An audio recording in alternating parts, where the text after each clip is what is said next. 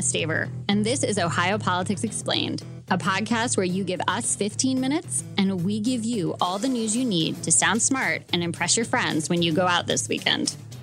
Welcome back to another episode of Ohio Politics Explained, the No Tweeting After Sundown edition. This week, we're explaining what Householder's conviction says about Donald Trump's latest indictment, whether we might see a redistricting amendment in 2024, how marijuana making the ballot might impact the November abortion vote, and what will be different about this school year. Joining me in studio for her OAP debut is our amazing and talented summer intern, Lily Carey. Hi, lovely to be on the podcast. Thank you for having me. Yeah, it's exciting. But before we get into her debut, I just want to take a quick second and ask you to consider leaving us a review on Apple iTunes or wherever you listen to OAP. It helps us share what we do, and I super appreciate it. So our first topic is Georgia's indictment of former President Donald Trump. He's facing election fraud charges, but the way the Peach State prosecutor is making her case might sound familiar to folks here in Ohio. Fani Willis is using her state's RICO Act. It's a provision that, at the federal level, was created to charge mafia crime bosses, basically accusing them of conspiring to commit crimes, even if they weren't the person who committed it. So, like, you might think of the quintessential mob boss ordering a hit as being a case where someone might face a RICO charge.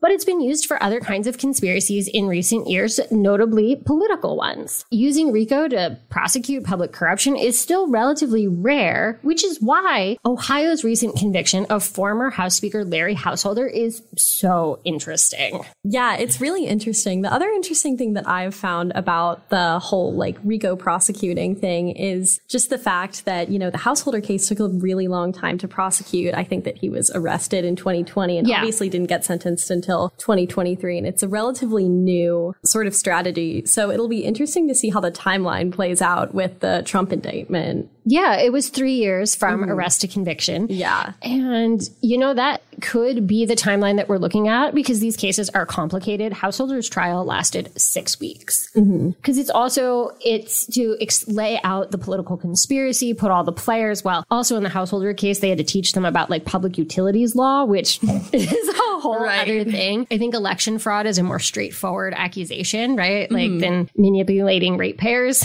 Right. Yeah. But it also seems like there are a lot of moving parts with the Trump case as well. A lot of different players involved. So, yeah. Yeah, I think it could be a window, the Householder trial is a window into the kind of case Trump and his allies might face, when in closing arguments, when the U.S. attorney was making the case against Householder. What he said was, Mr. Householder did not act alone, but he was at the top. He benefited the most because the enterprise was set up to benefit his political machine. That was sort of the closing argument of the prosecution. And I would think in a Trump trial, you would see a similar argument, right? He was the one who's going to benefit most from changing the Georgia election results.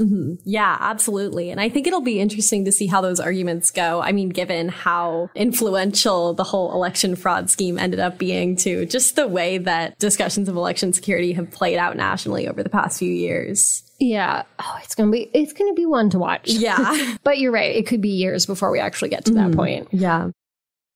Our second topic is one that Lily had been covering for us here, and it's cannabis. So Ohio voters are going to decide this November whether they want to legalize recreational marijuana for adults 21 or older. The folks to regulate marijuana like alcohol got over the final threshold this week, and they are clear for the November ballot. Yeah, very exciting. I mean, I know it's been a long road for them to get here. Originally, they had to submit a large number of signatures to get on the ballot, and they were actually only 700 signatures short of hundreds of thousands, which I thought was a comically small number. So yeah, I covered it when they had those signatures come in, and obviously they had to get back out and go get those additional signatures, which was definitely a longer process, but it seems like people really showed up for it. So it'll be interesting to see, I guess, the voter base that this draws for the November election, because it's already shaping up to be a pretty contentious one with the abortion amendment. Yeah, that was one of the things we're starting to sort of game out here on the team, because when you look at the crosstabs on any poll on marijuana, as you get younger in age, the approval for legal cannabis goes up. up, right? Like you look at 30 and younger, 25 and younger, you get numbers of approval over 70%. And it's not until you get into like 65 and older that you get a majority disapprove of legalizing marijuana. I think that's how it broke down even on our Suffolk University poll. So arguably, young people will be crucial to the Yes campaign, and they're probably going to work hard to get them out. I imagine we'll see a lot of like get out the vote drives on college campuses across the state. Yeah. And I have this question of like young voters are always those folks that it's very wishy-washy whether they come out in elections, particularly off-year elections. But if they come out for marijuana, does that help the abortion measure? Because people under 30 also tend to be more pro-choice. Mm-hmm. Yeah, I think that's absolutely the case. I mean, something interesting as well is that in those Suffolk polls, I think support for legalizing marijuana and support for the abortion amendment were polling around the same numbers, like 57, 58%. Yeah. So I guess I'm curious to see like how much overlap there is in voters, like when it gets to election day, like is that proportion going to be the same? Are the same people supporting both of those things? And they had similar crosstabs too that like support, I mean, abortion is more split by political party, which makes sense, but they had that similar crosstab of like increasing support as the age demographic gets younger. So I don't know. I think it's going to be an expensive and like, I don't know. I'm just not looking forward to the TV ads. Like I'm looking forward to the Buckeyes coming back on television and getting to watch them play.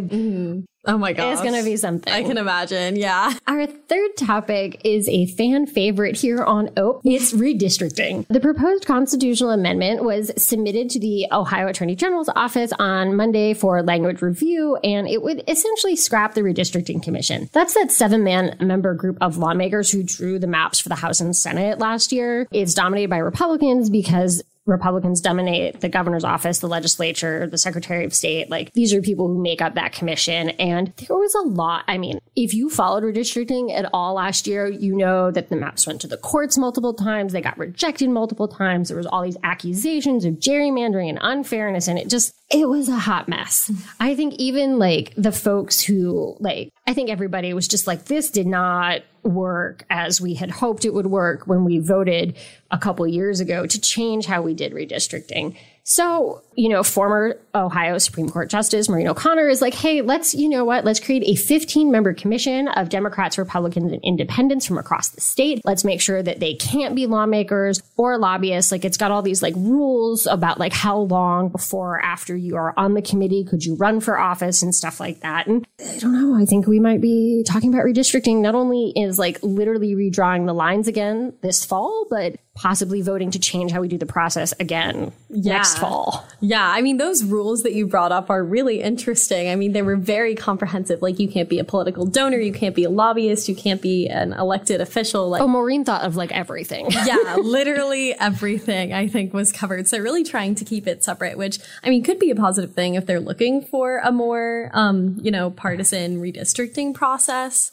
But I guess my question is like, who is going to be on this committee? Yeah. So I think, getting registered Republicans and Democrats, it's pretty straightforward. I think the question that always comes is what's an independent? How do you define them? Because like unaffiliated voters are fascinating to me. So like I used to live in Colorado and the majority of voters there are unaffiliated, but Colorado is now arguably a blue state. So a lot of those voters probably swing more Democratic, even though they're registered unaffiliated. Same thing happens in Ohio. We've got a decent chunk of registered unaffiliated voters, but that doesn't mean that you don't have a party that you vote for. It just means you don't vote in the primary. Mm-hmm. Yeah. I mean, even when I was talking to voters about issue 1, I got a lot of, people who were maybe registered Republicans voting no, registered Democrats voting yes, or like independents who were like really unsure. I think that's an issue definitely where there was like more overlap, but that was definitely an interesting look. I guess for me personally, like a first look into like how blurry the lines really can be like in Ohio with all of that. But yeah, I mean, it'll be interesting to see what the makeup of that commission ends up being like. But first they got to pass it. Yeah.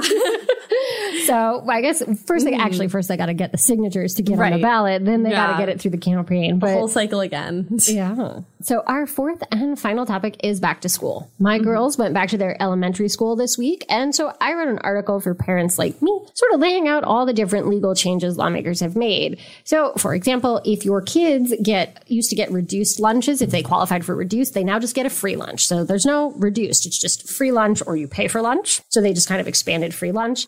Universal voucher. It's such a weird quirk of the law. It doesn't technically go into effect until October, but you can apply now and still get the full year's worth, if that makes sense. Like theoretically, there's people who don't qualify today, but who can apply and get that for the full school year, if that makes sense. So it's one of those like, yes, it doesn't technically take effect until October, but you can do it now. And if you have a kindergartner through third grader, they're going to get screened for dyslexia. It's part of the new literacy program. If they like pop on this test, it's only like 5 minutes. And it doesn't mean that your kid is dyslexic. It just means that they may have certain signs, because I didn't realize this, but dyslexia is a spectrum. So your kid just may need a little extra intervention and may not actually ever get a like diagnosis of dyslexia. It just means they're going to get additional screening, additional interventions. If that makes sense, it's just a way of screening for who might need a little extra help learning to read or who might actually be dyslexic. But yeah, it's kind of interesting to think about all the different ways that we change how we educate kids. And I just thought it would be interesting for parents. Yeah, no, definitely. I actually didn't know that about dyslexia. So that'll be Neither interesting. did I. Yeah. Yeah. I mean, something else I've been covering since the whole election chaos has ended. I've done a few stories about like COVID and like vaccine availability. And it seems like there's going to be new programs or a big push, I guess, by like state public health officials to get kids vaccinated on their way back into school, which is definitely something else interesting to follow. Oh, I will say, actually, one of the most interesting things about back to school is a couple weeks afterwards, like everybody gets sick. You go back to school and like everybody gets sick. It's just one of those things. It's particularly unfortunate. And one more thing before you go. If you've driven on I-71 between Columbus and Cincinnati, you've probably seen the billboard proclaiming hell is real. And this week we published a story about the man behind the sign. He's a Kentucky developer named Jimmy Hurtston, who says he heard the Lord speak to him about 40 years ago and started putting up signs. The first one was actually near his home in Scottsville, Kentucky, and it read, "If you died today, where would you spend eternity?" And his project grew from there. He started putting up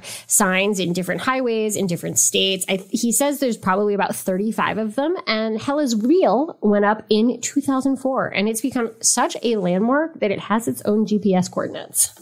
Yeah, I mean, I've heard plenty about the Hell is Real. I mean, this summer has been my first time coming to Ohio, and I feel like that's probably Have you seen it? I don't know if I've seen it in person. I haven't really done the Columbus to Cincinnati thing yet, but that was like the one thing that everyone was like, oh, this is what Ohio is known for. So it's cool to see like how much, lore there is behind that landmark. Yeah, we have a lot of like quirky roadside attractions. Like, have you seen the Longenberger basket?